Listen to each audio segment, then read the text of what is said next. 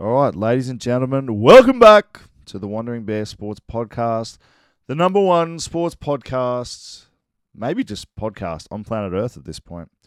It's good to be back. It's been a little bit of a crazy period for me. There's a lot going on in life, and we had the Shoot Shield trial period. Round one's done, leading into round two this week. Bit of a short week, so it's good to be back on the treadmill that is the Shoot Shield rugby season. Boys are tracking nicely, and we've seen some good growth so far. Anyway, before I get into this week's podcast, please would like to acknowledge our sponsors, Caffeine Gum Australia. Without caffeine gum, I don't know what I would be doing right now. So please continue to support it. It's got 100 milligrams of caffeine per piece. It's batch tested, so it's used by elite sporting teams all over Australia, and it tastes really good as well. So if you want to feel good all the time, try caffeine gum at www.caffeinegumaustralia.com. All right, this podcast was recorded about 3 weeks ago, but I'm just getting it out now. So that's just to provide some context to the conversation. We just had a trial against West Harbour.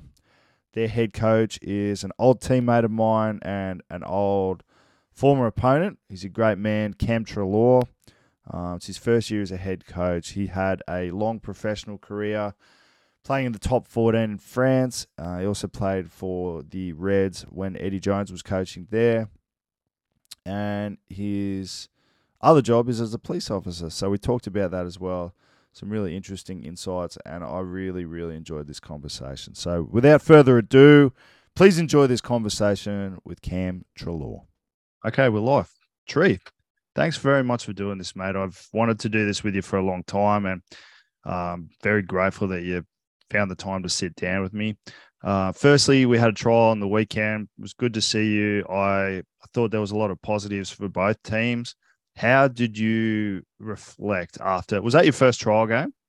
That was our first trial game against other people. We'd had an internal the week before. We were originally slated to play Gordon, but they took their top 30 away on a camp, so it sort of forced us into an internal. It made a big difference playing against somebody else. I think the guys found it a lot easier to, with internal trials, it's always tough to get up for. And the second you make a call, everybody opposite you knows exactly what's happening. And so they shoot to exactly where you're going to be, and it turns into an absolute shit fight. But, I think we got a lot out of it. I think both teams got a lot out of that trial. I remember someone at the might have been Nathan Gray said that a trial is as good as 2 weeks worth of training. And I never appreciated that as a player because I just hated unnecessary games, particularly as I got older. But as a coach, you go, he's absolutely right. Like there's a bunch of things that you can only learn from playing games.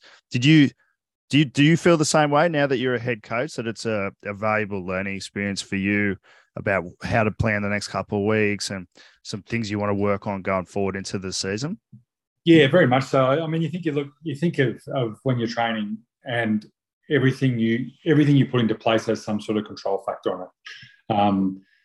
Even when you're trying to implement chaos, you're controlling how you implement it. Whereas in a game, you have no control on what's happening opposite you. You're basically having to react to everything in front of you. Whereas at training, we're trying to put these stimulus in that create a game, but it's still us creating the stimulus. Whereas in a game, they have to react. They have to see what's in front of them and play what's in front of them, and I think it's invaluable.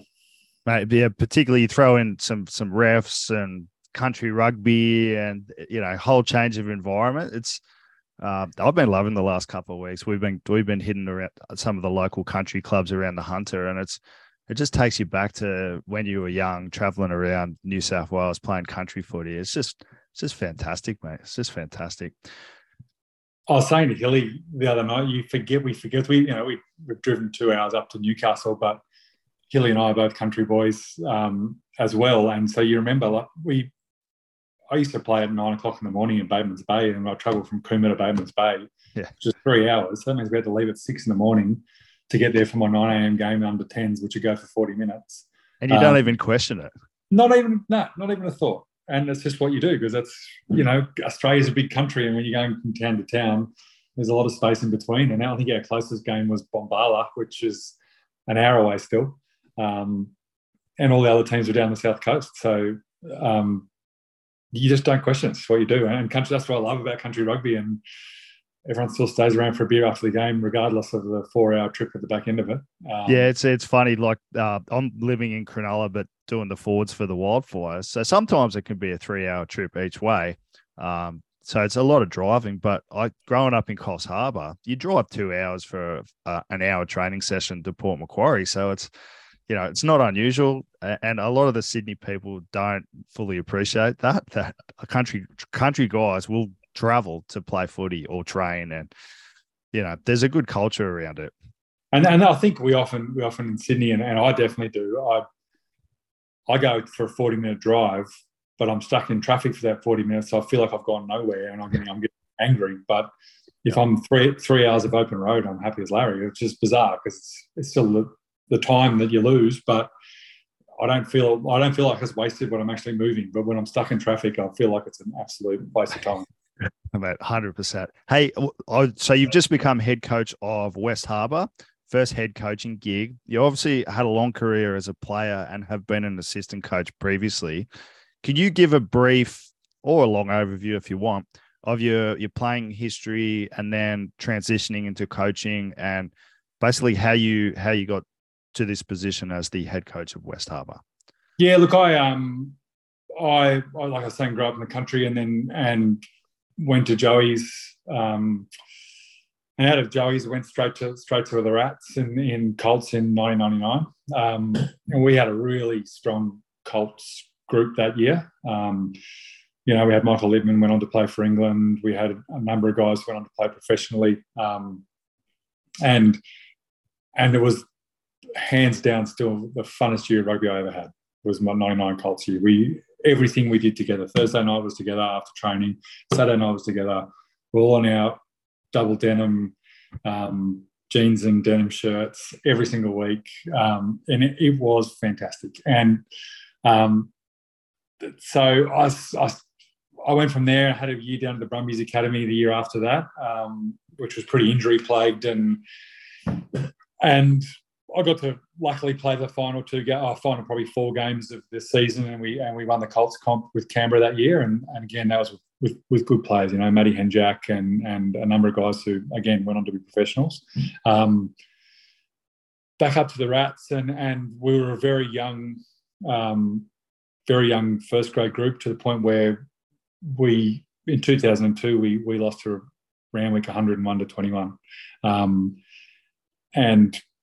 but that group stayed pretty tight, and that group stayed together and went through to the 2005 Shoot Shield, which was a highlight of that sort of era for us, even though there was the Tooheys New Cup back then. But the Tooheys New Cup's a doorstop somewhere now. So, graduated from there up into, I had sort of 2.5 years up at the Reds, which was an indifferent couple of years for me playing wise. Over to Italy for 3 years, France for another 4 years, and then back to Australia, where I crossed paths with you again at the Country Eagles, and then a couple of years off and back for a final swan song in 2017 at the Rats for the which ended up in a Shoot Shield, which was again one of my best memories of rugby. And the path into coaching wasn't always or ever on the cards. Sorry, mate. Yeah, mate.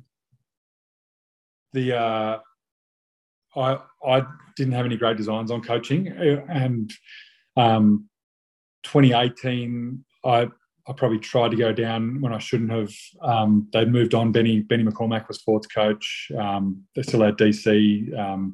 Riv was down there doing skills, and I sort of hung on and ended up doing a lot of sort of bit part coaching, but it was more just so I could stay involved, but I got great value out of coaching the lower grade guys. I really, really enjoyed that, and that sort of gave me the bug. It wasn't so much being involved with the first grade because I didn't do much with them, but I really, really enjoyed coaching the lower grade guys. They were great. And fast forward to the year after, Benny moved over to Randwick, and the forward spot opened up, and Gerardo was good enough to give me the opportunity. And again, I don't know how much coaching I did that year because we had such a set, strong group. We made the grand final and unfortunately lost to Uni just at the back end of it when they were able to roll out Tolilatu and Angus Bell into the scrum, and we just couldn't quite match that. But 2020 was probably my biggest learning curve of a year, which was the first affected COVID year, but it was also as we started to bring a few new players in that weren't part of that settled 2017, 18, 19 group. And that's where I first had to start to coach and made a million mistakes. And we weren't a settled group that year. I think we had the guys at the back end of their careers were, busy with other things. They're starting businesses, having families, and all of those other things. Whereas 3 years prior, earning their money so they could service their footy was their main goal. And so we're just in that real transition period. What kind of mistakes did you make? I think it's valuable to talk about because a lot of people look at failure as a bad thing, or making mistakes as a bad thing, but everyone makes mistakes, and learning from mistakes actually leads to success. Can you recall anything that you did that stood out to you? Yeah, I think I definitely over coached. I think because we'd had the really successful season the year before, I thought what I was doing was really good, but the reality is what I was doing was probably average. But I had such a good group of players that they were able to mask it. Whereas the year after, we had a new player, so I overcoached and probably tried to go too far the other way of being full coach and not enough friend. Whereas because I was coaching guys I'd played with, I said, no, I need to be coach. I need to be hard on these guys. I need to be hard, and I'm having to, call guys out. Probably unnecessarily in front of the group as a way of trying to show, I'm a coach, I'm not your mate, but I probably went too far that way. Yeah. So I remember a video session where I could have easily solved it with just an individual video, but I felt the need to show the group, and it was, I was calling out Wardy, who I deeply respected.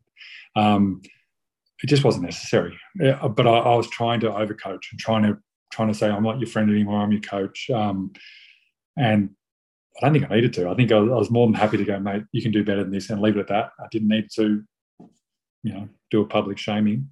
Yeah. And it didn't go down well with him, and I don't think it especially landed with the group either. So, lesson learned. How did you? So once you worked out that was a mistake, did you address it? Did you go to him and go, look, mate, I'm sorry. How did you address it? No, that's probably mistake number 2. I didn't address it. I probably didn't realise it was a mistake till a year later when Wardy was retiring and coming back, and he started to come back at the back end of the season just to play some really enjoyable, fun footy. And then I realised I didn't need to do that. I didn't need to make him feel like that. I didn't need to make the awkwardness in the room. But I never addressed it with him. So probably, mistake number 2. Well, if he's listening, Wardy, he's a great man.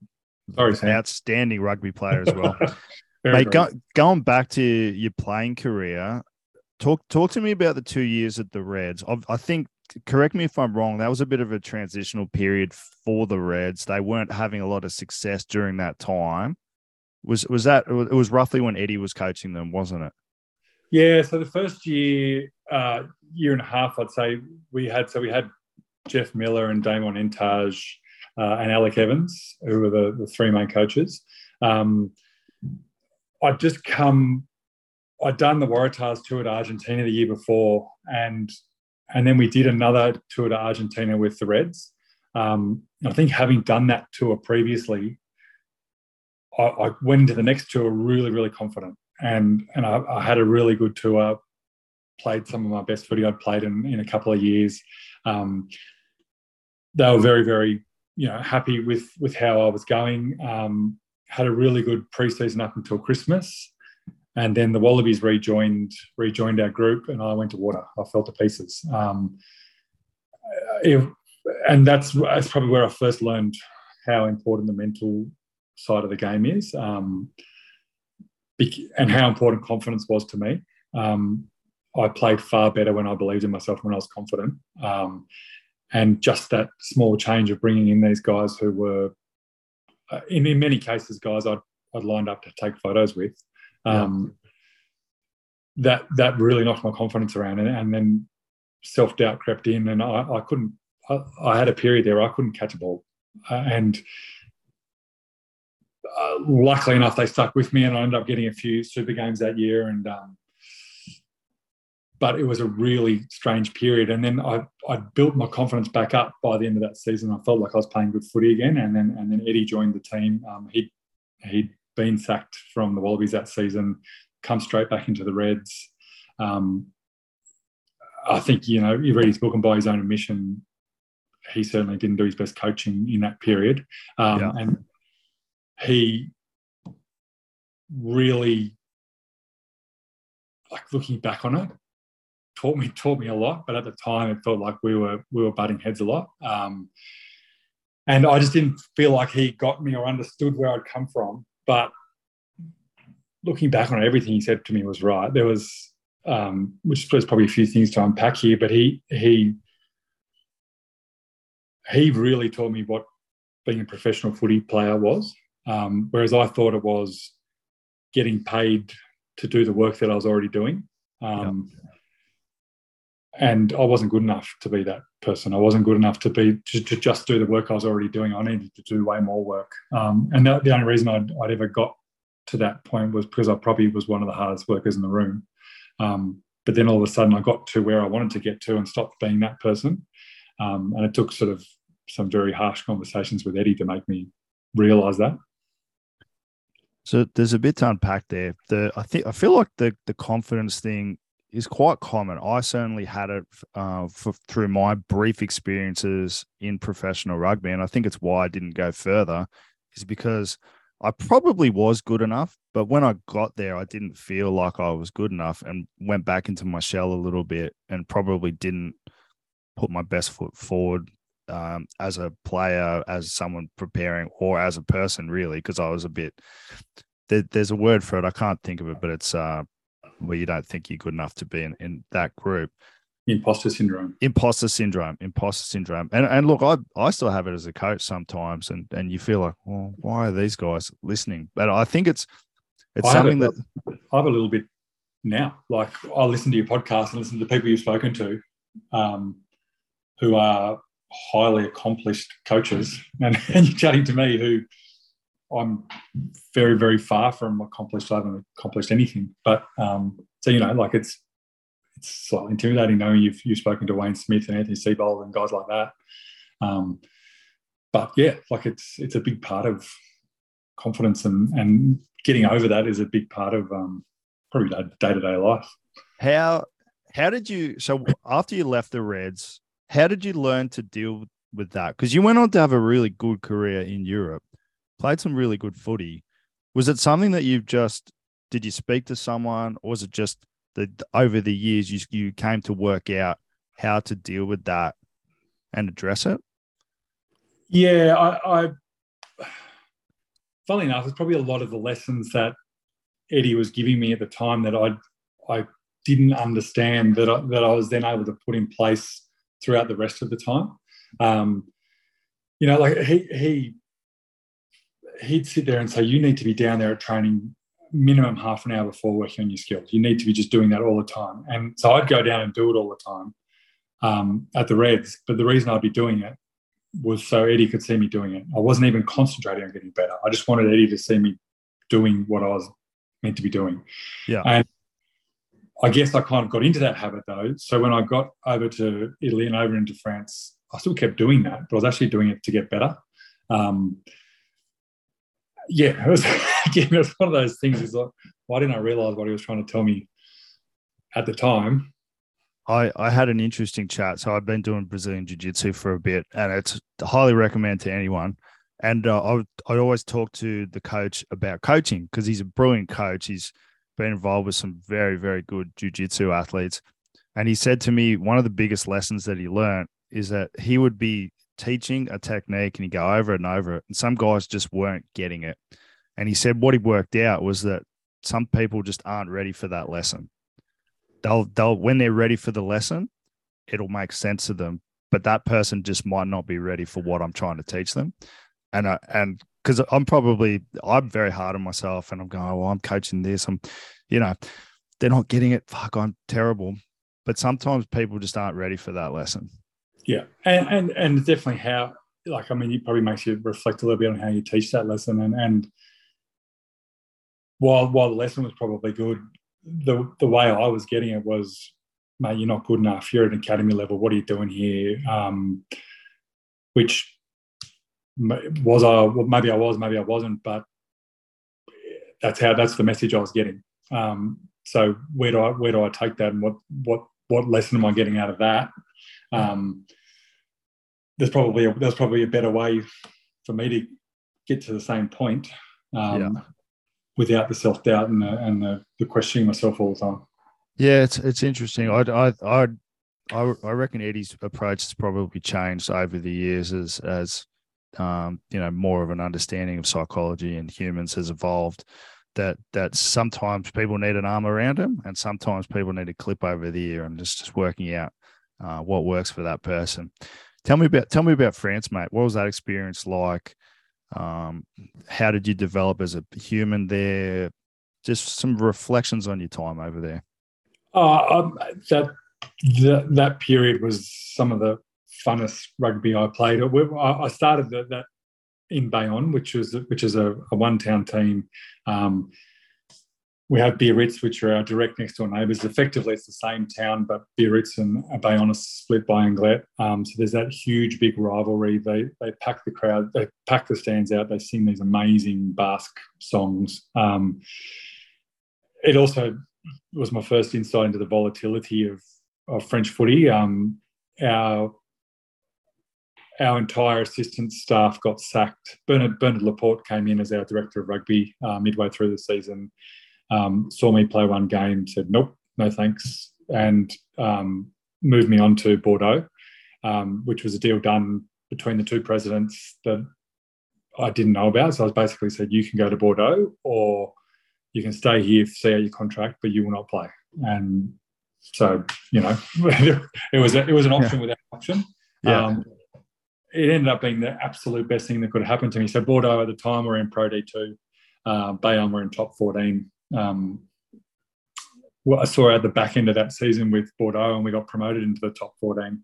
And we got promoted with a group that did not have, whereas Bayonne had a lot of superstars. We had Troy Flavel, we had Craig Gow, we had 3 or 4 of the French internationals, and a lot of guys who, had played upper echelon footy, whereas Bordeaux were completely different. We were a bunch of journeymen who could just buy into being the underdogs. We finished 7th that first season in top 14, which, considering our budget was sort of $8 million less than everybody else's. It's remarkable. It was a really good achievement. And we played really good footy. And we had to play a certain way because of our, we'd go into level 3s and 4s and talk about our team profile, but we were a light small team, so we just had to move the ball around a lot, which would have been quite different during that era over there, wouldn't it? Very much so. It was, their big thing was talk about combat. So it was, they wanted to maul everything. They wanted to take everything into the teeth of the defence and try and break down the walls, whereas we, by necessity, had to go around the wall. And so, we played some really enjoyable footy over that period. And going from Bayonne, which was a one-town team where everyone knew who the players were, to Bordeaux, which was very much a soccer town, and no one knew who we were. We could just go out and have everything Bordeaux had to offer. Not a bad part of the world either, by the way. Amazing town. Really enjoyed it, and we had a good bunch of guys who had settled long term in France. So they bought their houses and they'll bring up their families there, so we could go and have the Sunday barbecues together at an established house. It wasn't like a footy house with big piece furniture, and guys were making their lives there. I absolutely love that period. I cherish it. I'm going to go back for the World Cup this year, and I can't wait to go back and visit these guys. And I love that period. What did you learn about being a second rower playing in France? I think that changed. I thought I understood the set piece before I got over there. I thought my set piece work was pretty sound, and the first sort of harsh lesson I got was on a almost a frozen field in Italy, and I offered Chicho, who was our forwards coach and went on to be the Italian forwards coach, offered him some ideas that we'd been using at the Reds, and he basically said, "Thank you, but I will not be taking scrum advice from Australian." And it was just the sheer amount of work we get through in those unit sessions. They were long, and they'd be an hour and a half to 2 hours of pure scrum and maul. And that Tuesday morning session, we wouldn't even see the backs. There'd be your set piece is your bread and butter here, and you're going to spend an enormous amount of time on it. And so we'd do that on a Tuesday, and then we'd also get another hour on a Thursday purely devoted to set piece, which is a dream as a coach now. I wish I could be able to do the same. How much of that's necessary? To get it to a level of excellence, I think most of it, and again, it comes back to confidence. To be able to have confidence in the body of work you've put in during the week. We're sort of restricted to a 25-minute block, and you wonder, do players go into the game going, have we done enough? Have we got enough behind us? And you can only do what you can do. But we could go into a top 14 game and go, we've done 2 hours of scrums this week, and our scrum isn't the biggest, but we've done an enormous amount of work, and we know at very least we'll hold in there against this bigger pack. It's funny you say that. We're in last week, and Bubba's comment to me after the game was, well, we did really well in the stuff that we've done a lot of work on, which is 100% accurate. Like what you work on is genuinely good. It's I guess the battle for community or semi-professional coaches is working out what your biggest bang for buck items are to win games, and then spending more time on that. But we'll talk about that. Well, you mentioned some of the coaching courses. We've just gone through a couple together. One of the things that they consistently bring up is coaching philosophy. Now, I preface this, I haven't really sat down and nutted mine out and worked out what it is. Have you done that? Do you have some guiding principles that you run everything through? Or you're a bit like me, still working it out? I think I'm probably more on your side. I'm still working it out. I've got one. Mine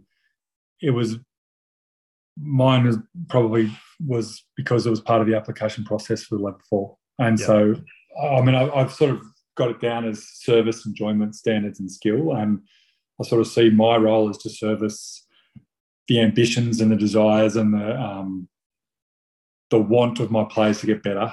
And obviously, an enjoyment is probably the major building block to getting to those goals. Whether it be just be, you know what, mate, I want to nut myself down as a solid third grader this year, or I've got someone who says I want to go and play Super Rugby. My service is to try and get them to that.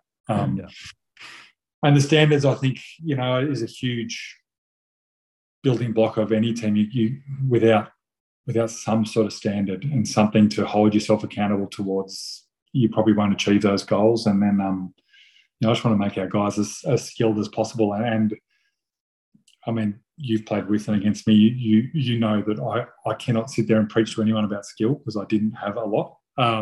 But neither.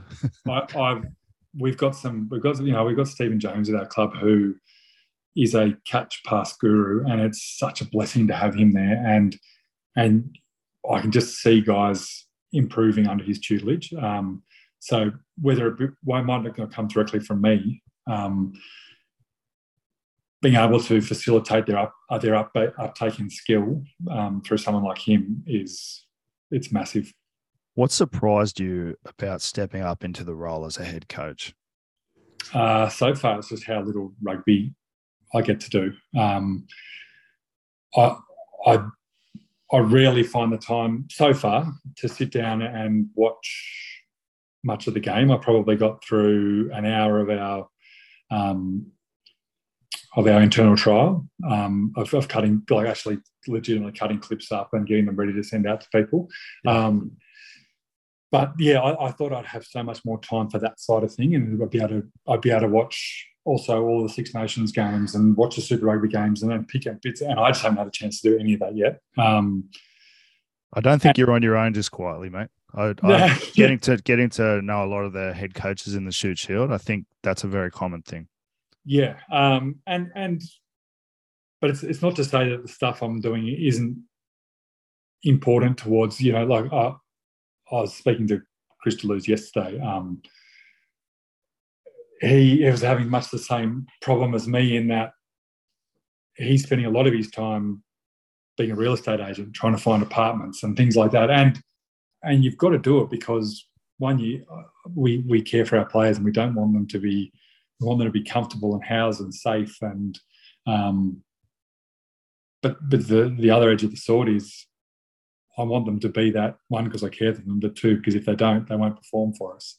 And so there's a selfish bit in it as well, is that I want you housed and safe because it's going to give you your best performance for our club. Yeah. No, that's I think it's interesting to point that out because I feel like once you get to the professional level of the game, it's probably more X's and O's. Still be a huge amount of people management and the off-field stuff. But at this level of the game, the Shoot Shield level of the game, seems to me, just as an observer of head coaches, obviously I haven't been one, that the biggest part of it is the human side of it, the building of the club, the community, the culture, engaging with all the people off the field, and that the X's and O's might be the smallest part of the job, and trying to work out how to balance that, because at the end of the day, we get judged on our X's and O's, but all that other stuff's important as well. Absolutely. And I think one of the best things I did initially was our offices we didn't have offices yet, which worked to our advantage in that when I first started, I met close to 40 players just for coffee shops. Kept Majors Bay Road afloat with my coffee bills. But it just meant I could sit down in an informal environment and talk to guys. And we barely even spoke about footy. It was just a good chance to get to know people and understand what constraints they're going to have on them, why there's going to be moments during the year where, I've got this going on in my life. This is why I can't make training here and there. And we weren't even talking about styles of footy or what you bring to a game or what your skills are. We didn't even get a chance to cover that. And I'm kind of glad we didn't, because I really wanted to go into this year with no preconceived ideas on anybody. And so having that little period was great. Not having an office, while it was not ideal in that I didn't have anywhere to put my feet up, at the end of the day, I'd drive over there every day and just meet people and talk to people. How do you balance the fun element? Because to me, as you said, there's guys who are third or fourth graders who want to get fit. They want to be a part of a great community. They want to win and get better. And then you've got aspirational professionals, or in some cases, full-on professionals who will come back into programs. How do we get that right in the Shoot Shield? Because to me, I've seen it swing a number of different directions where for a period it was 2 nights a week. You drink together Saturday, Sunday, sometimes Monday, and it was a great time. And now it's become very professional, serious. Everyone's GPSing, tracking their meters. I reckon most first grade shoot shield players would be doing something every day. But at the end of the day, we play rugby for fun. How do we balance that? Yeah, that's a really good question. I think at the end of the day, we've still got to understand that the whole reason why any of us got into rugby was for that side of it. And I don't think necessarily we need to make training this jovial, easy. No, I still don't mind it being jovial. I just don't want it to be easy. I don't think we necessarily need to go easy at training to go, oh, these guys aren't having enough fun. We need to chuck a game in here because they look like they're not having fun. We're there to get stuff done at training. But you can definitely set a tone at training, a tone of acceptance of a stuff up versus a blow up. That can change someone's value of perception of either having fun or not at training, and you're doing exactly the same stuff, but how you respond to any adversity within the training session can affect whether they're having fun or not. But I think like the social aspect's got to stay. Otherwise, we'll lose 80% of our players. We can't expect. We'll keep it. We'll keep the guys, top end guys who are going for professional contracts. But at the end of the day, there's still 3 teams that aren't getting any match payments, and they're there, one, to better themselves as players and humans, but 2, to maintain a connection with people. And if we lose the people connection, then what's the point? Yeah, I think that was really pointed out during the COVID period. Is during that time we didn't have that human interaction, and then when it's come back, I think that's kind of changed things a little bit. And the other thing I think is, I'm convinced of this, is that even a 4th grader finds it quite motivating improving themselves as a rugby player. So being able to facilitate that, improving is enjoyable, I believe. Absolutely. And I think about some of my most enjoyable moments as a coach. It'd be, in the preseason periods when you're running through your rotations, and you might have some of your top squad groups rotate through to your block, and they're just working to upskill a skill they're already good at. Yeah. But then you get some of the lower grade guys come through and they're learning their skill for the first time, and you see this click and they go, oh my gosh, I get why we're doing this now. And it's this light bulb moment for them, and you go, well, that's why I coach. Like it wasn't so much to see player X upskill himself on something he's already pretty good at and then go on to the next drill. And it's that moment where you see this light bulb go off in someone. And so some of those moments were fantastic.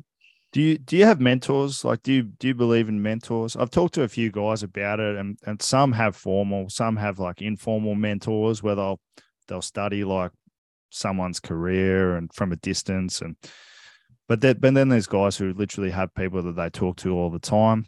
Some guys just have like a community that they bounce things off, who are fellow coaches that they compete against, and just having that comradeship and sort of shared experience has been very beneficial for them. Do you have anything like that? Do you believe in that?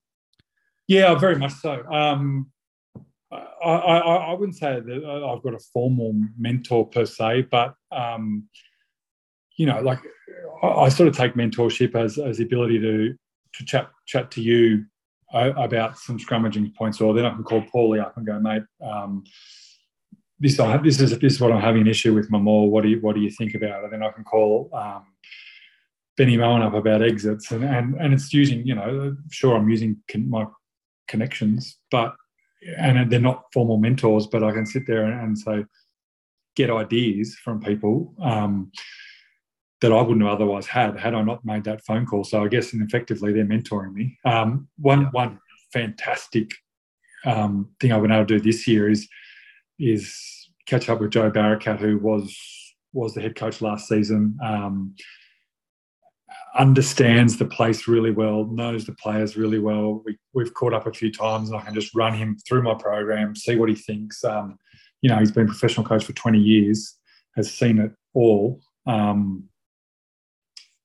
he can sit there and say, have you considered this? Do you think that? And that, I guess, that'll be as close to a formal mentor as I've got, and especially in a West Harbour sense, because he knows the place so well. We're texting often. He's been fantastic for me. I couldn't agree more. Having people to bounce things off is just so valuable. So I think I've only been coaching. I really consider this my first full year of coaching. The last couple of years, I don't really count. But having the ability to talk scrums with Dan Palmer, go through lineouts with Dan McKellar, talk mauls and lineouts with Paulie and seeing what they're doing, it's incredibly valuable, incredibly valuable. And that's where rugby is good, like you make these connections, and a lot of those guys are, people you've played against, but still so open and so happy. We got to, through a little link, the Brumbies women are training out of our training centre.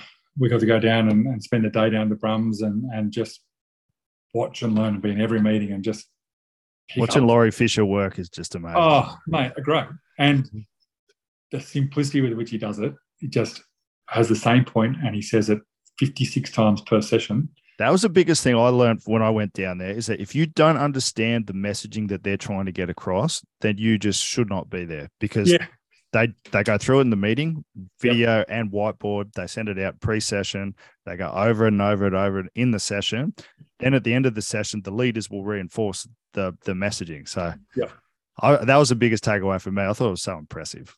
Oh, and it's simple, isn't it? Like it's, like that. And that's a trap we can fall into. Sometimes I overcomplicate things, and it's not that complicated.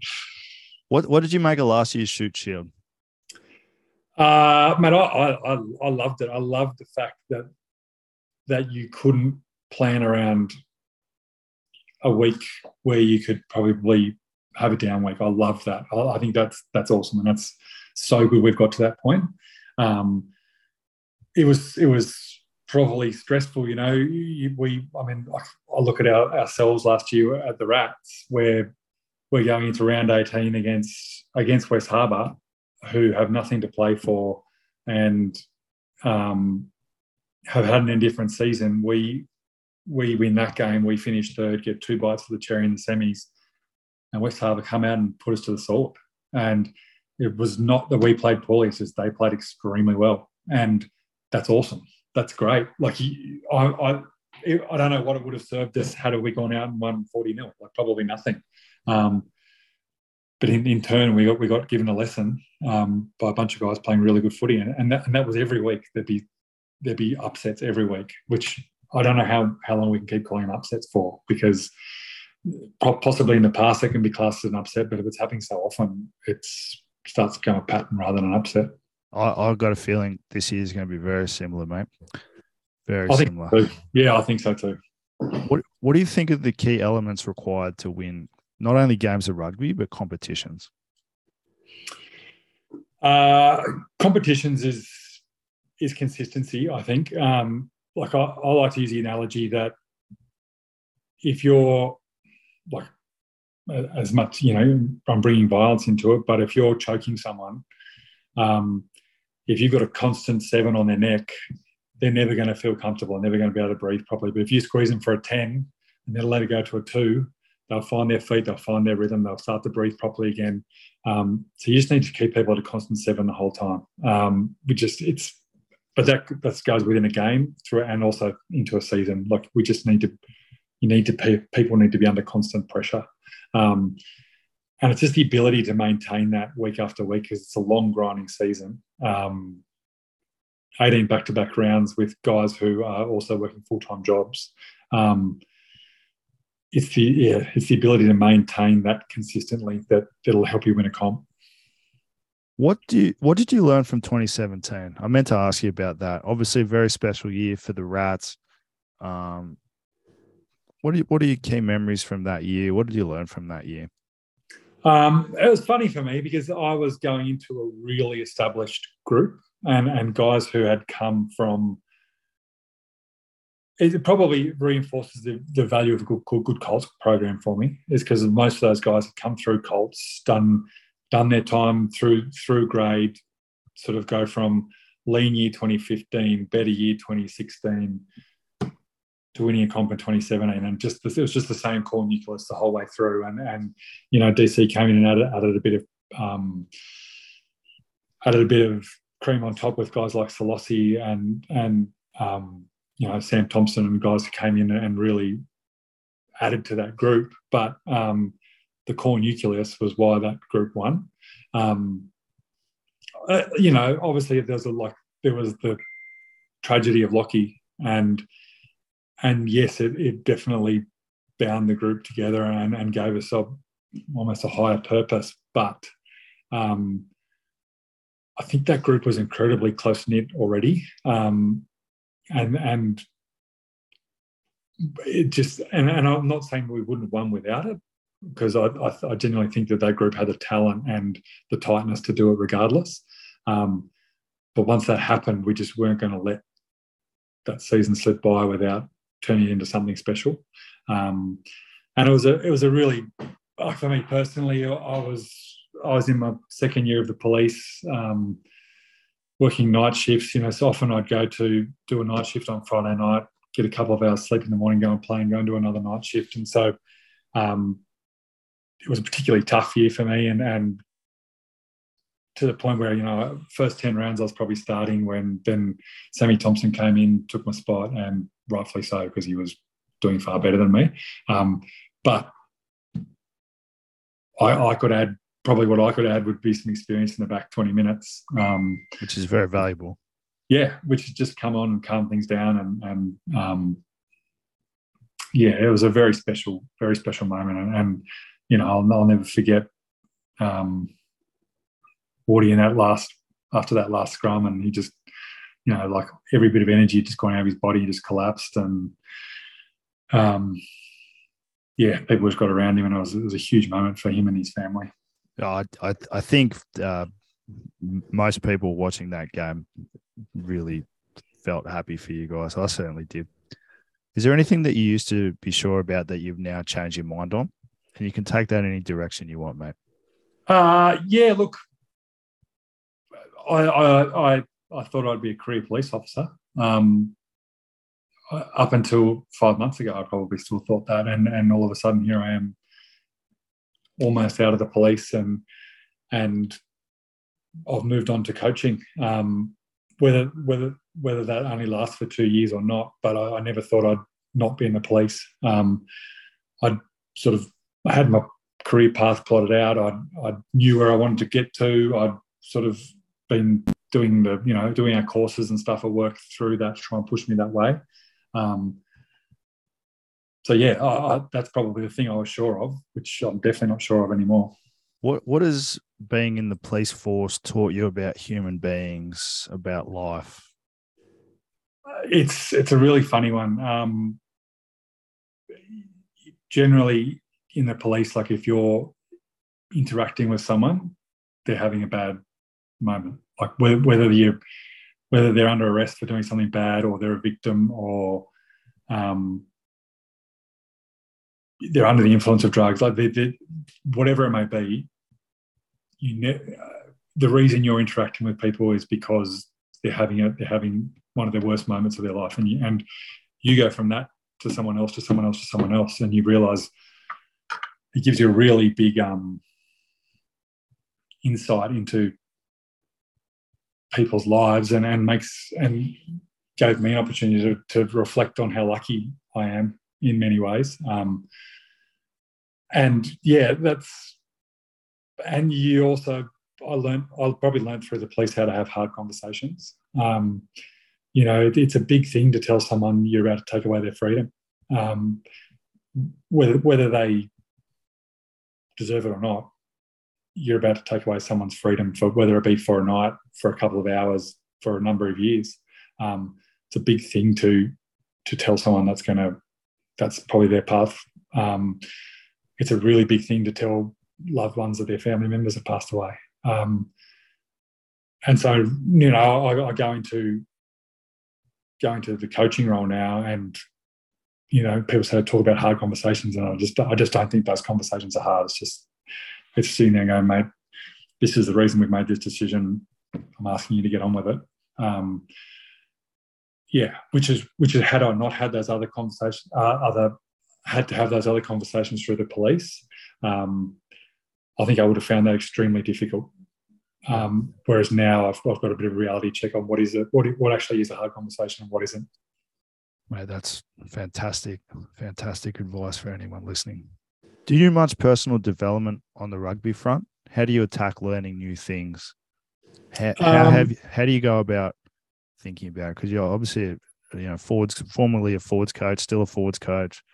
Now you've got to care and learn about every area of the game. Maybe not learn. You probably have had a great understanding of a lot of different areas, but how have you attacked it?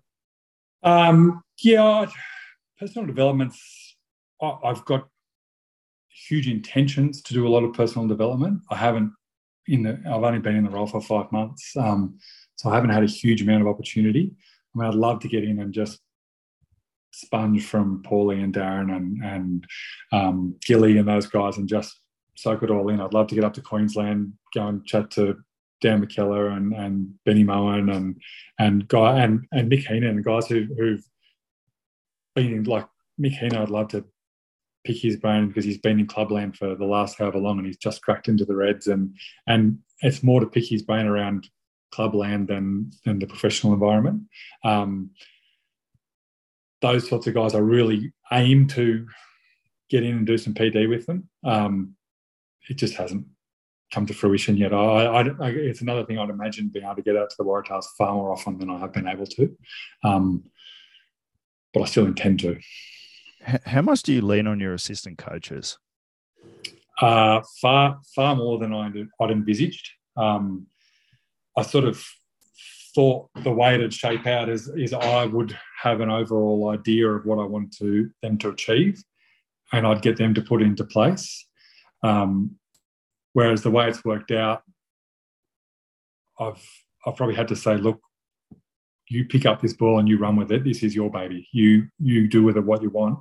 And I'm just backing them entirely because I sort of think if, while I initially thought I'd have some like directional say over it, why did I hire you if I'm not prepared to back you fully? And so that's sort of the approach I'm taking with it. Obviously, they do run everything through me, but there hasn't become a moment where I'm like, no, mate, I'm not happy with that. I sort of, and I also feel like who am I to tell you when your speciality is attack or your speciality is defence that it's right or wrong.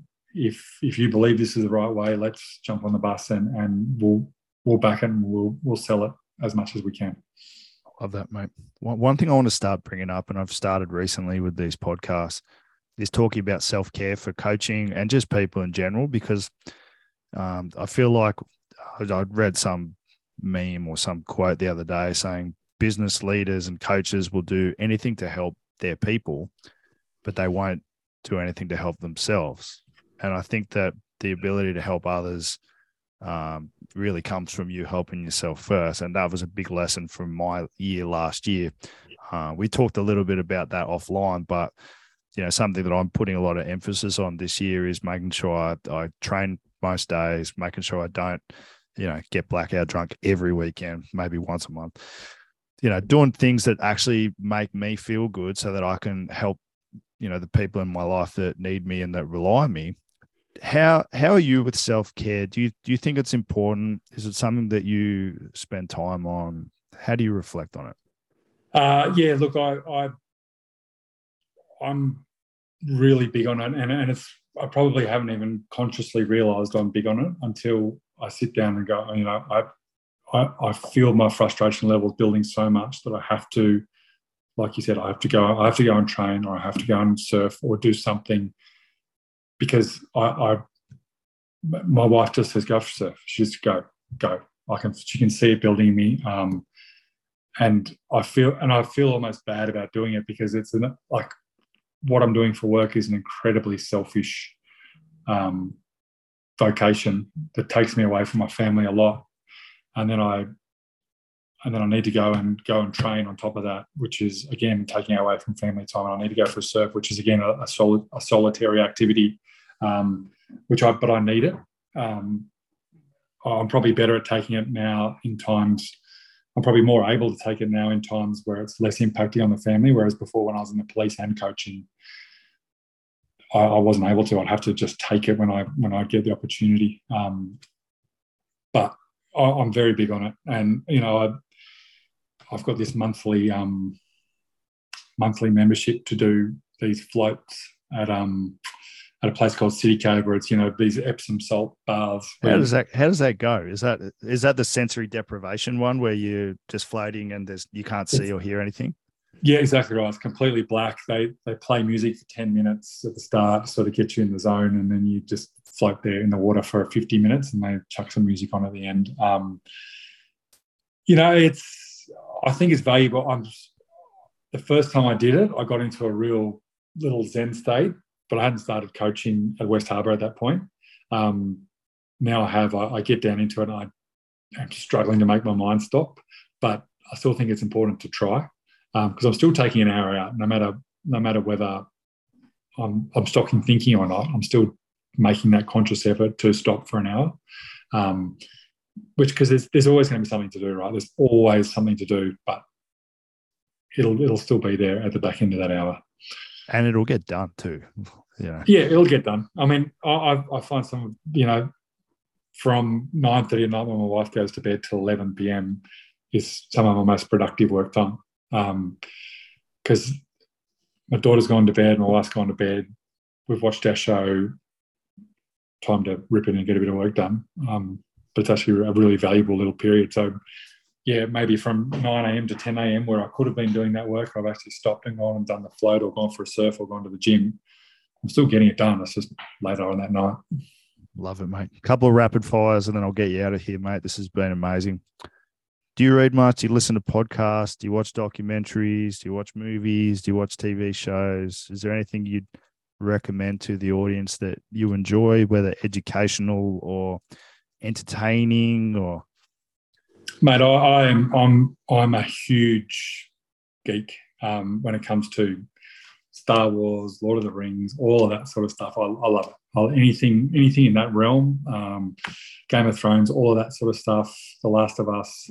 I just love to get away from life, and that sort of stuff takes you away from life. Like you've seen my email handle. It's got Skywalker in it. It's everything. I've been a huge Star Wars geek forever. I've watched every show. I've listened to podcasts on it. I use my time to get away from the world with stuff like that, and I think I really enjoy that stuff. The one book I'm reading is a Star Wars book. It's been sitting on my bedside table since I went to Fiji. It's probably got about 40 pages to go 3 years ago.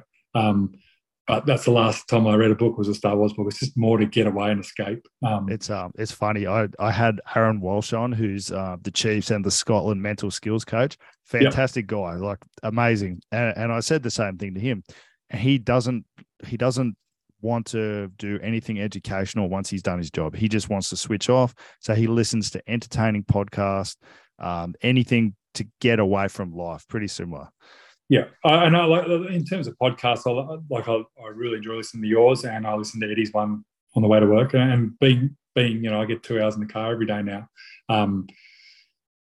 That gives me time to listen to those two. But outside of that, I'm listening to pop culture podcasts. Like it's all it's fluff. It's got nothing to do with anything, and it's just a way of tuning out. I'll probably make 3 or 4 phone calls in that car ride too, which are work related. But then, I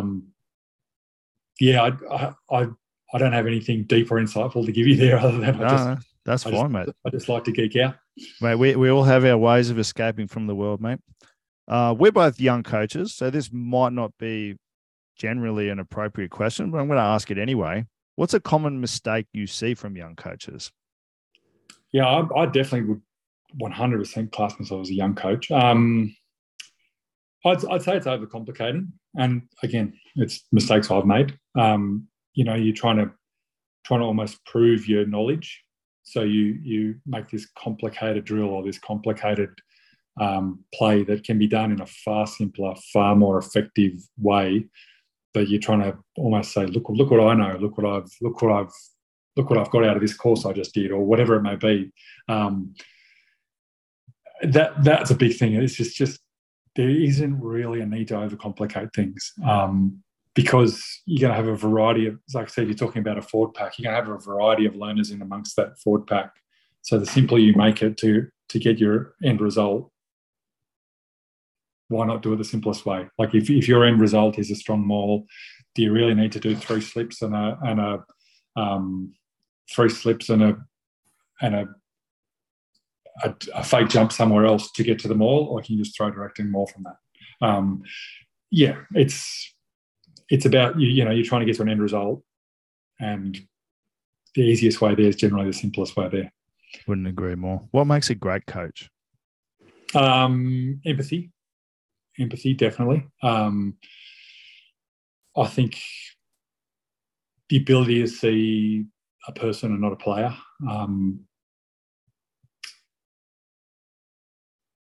A strong tactical awareness of what your team is capable of. And I think you just got to be a good bloke. Like I really think that's a huge part of the job, is just have kindness in your heart and be a good person. Love that, mate. Last question. If you could tell 18-year-old Cam Treloar one thing, what would it be? I've heard a few people say this in this question for you, and it's 100% applicable to me, is you're nowhere near as good as you think you are. I look back at my 18-year-old self. I just finished Australian schoolboys. Back then you think it's because everyone wants you to go play for them because they think you're a good player, but it's really they're just trying to build their numbers. But they're sending you this blank. Back when we were leaving school, as pre-email, and you get all the clubs would send you a letter, a form letter to your school and say, "Dear," and they just write your name in pen, and they give you the same spiel they're giving everyone else and say, "Come and play for Eastwood, come and play for Rats," or whatever it may be. But it gives you as a young fellow a really overinflated opinion of yourself, and so I probably got to Warringah. I played my first trial match on there used to be 2 ovals out the front, and I played on the far oval out the front against Easts, and got absolutely whaled by somebody. And then as I placed the ball, someone else has absolutely shredded my back with their boots, and that just gave me a real quick realisation that I'm nowhere near as good as I think I am, and I'm in a whole different level. So, yeah, it'd be that. Right. We're never as good or as bad as we think we are. Yeah, most likely. And I'm extremely harsh on myself. So, I hope that's not the case, because if I'm as bad as I think I am, then yeah, I'm in trouble. Well, mate, I'm very, very similar to you. I've got a very bad habit of comparing myself to the best of the best, and I'm clearly not that yet. Hopefully I'll get there one day, but so you're always pretty much in the middle. Mate, that's a fantastic way to end. Thank you so much for this. I've enjoyed the hell out of this conversation, mate. Thank you. No, mate, thank you. And I've really enjoyed your podcast, mate, so keep it cranking. All right. Thanks for listening, guys. If you haven't already, please give us a review on Spotify or Apple. Please subscribe, like, share, and tell a friend. And we will be back soon. Thanks very much for listening.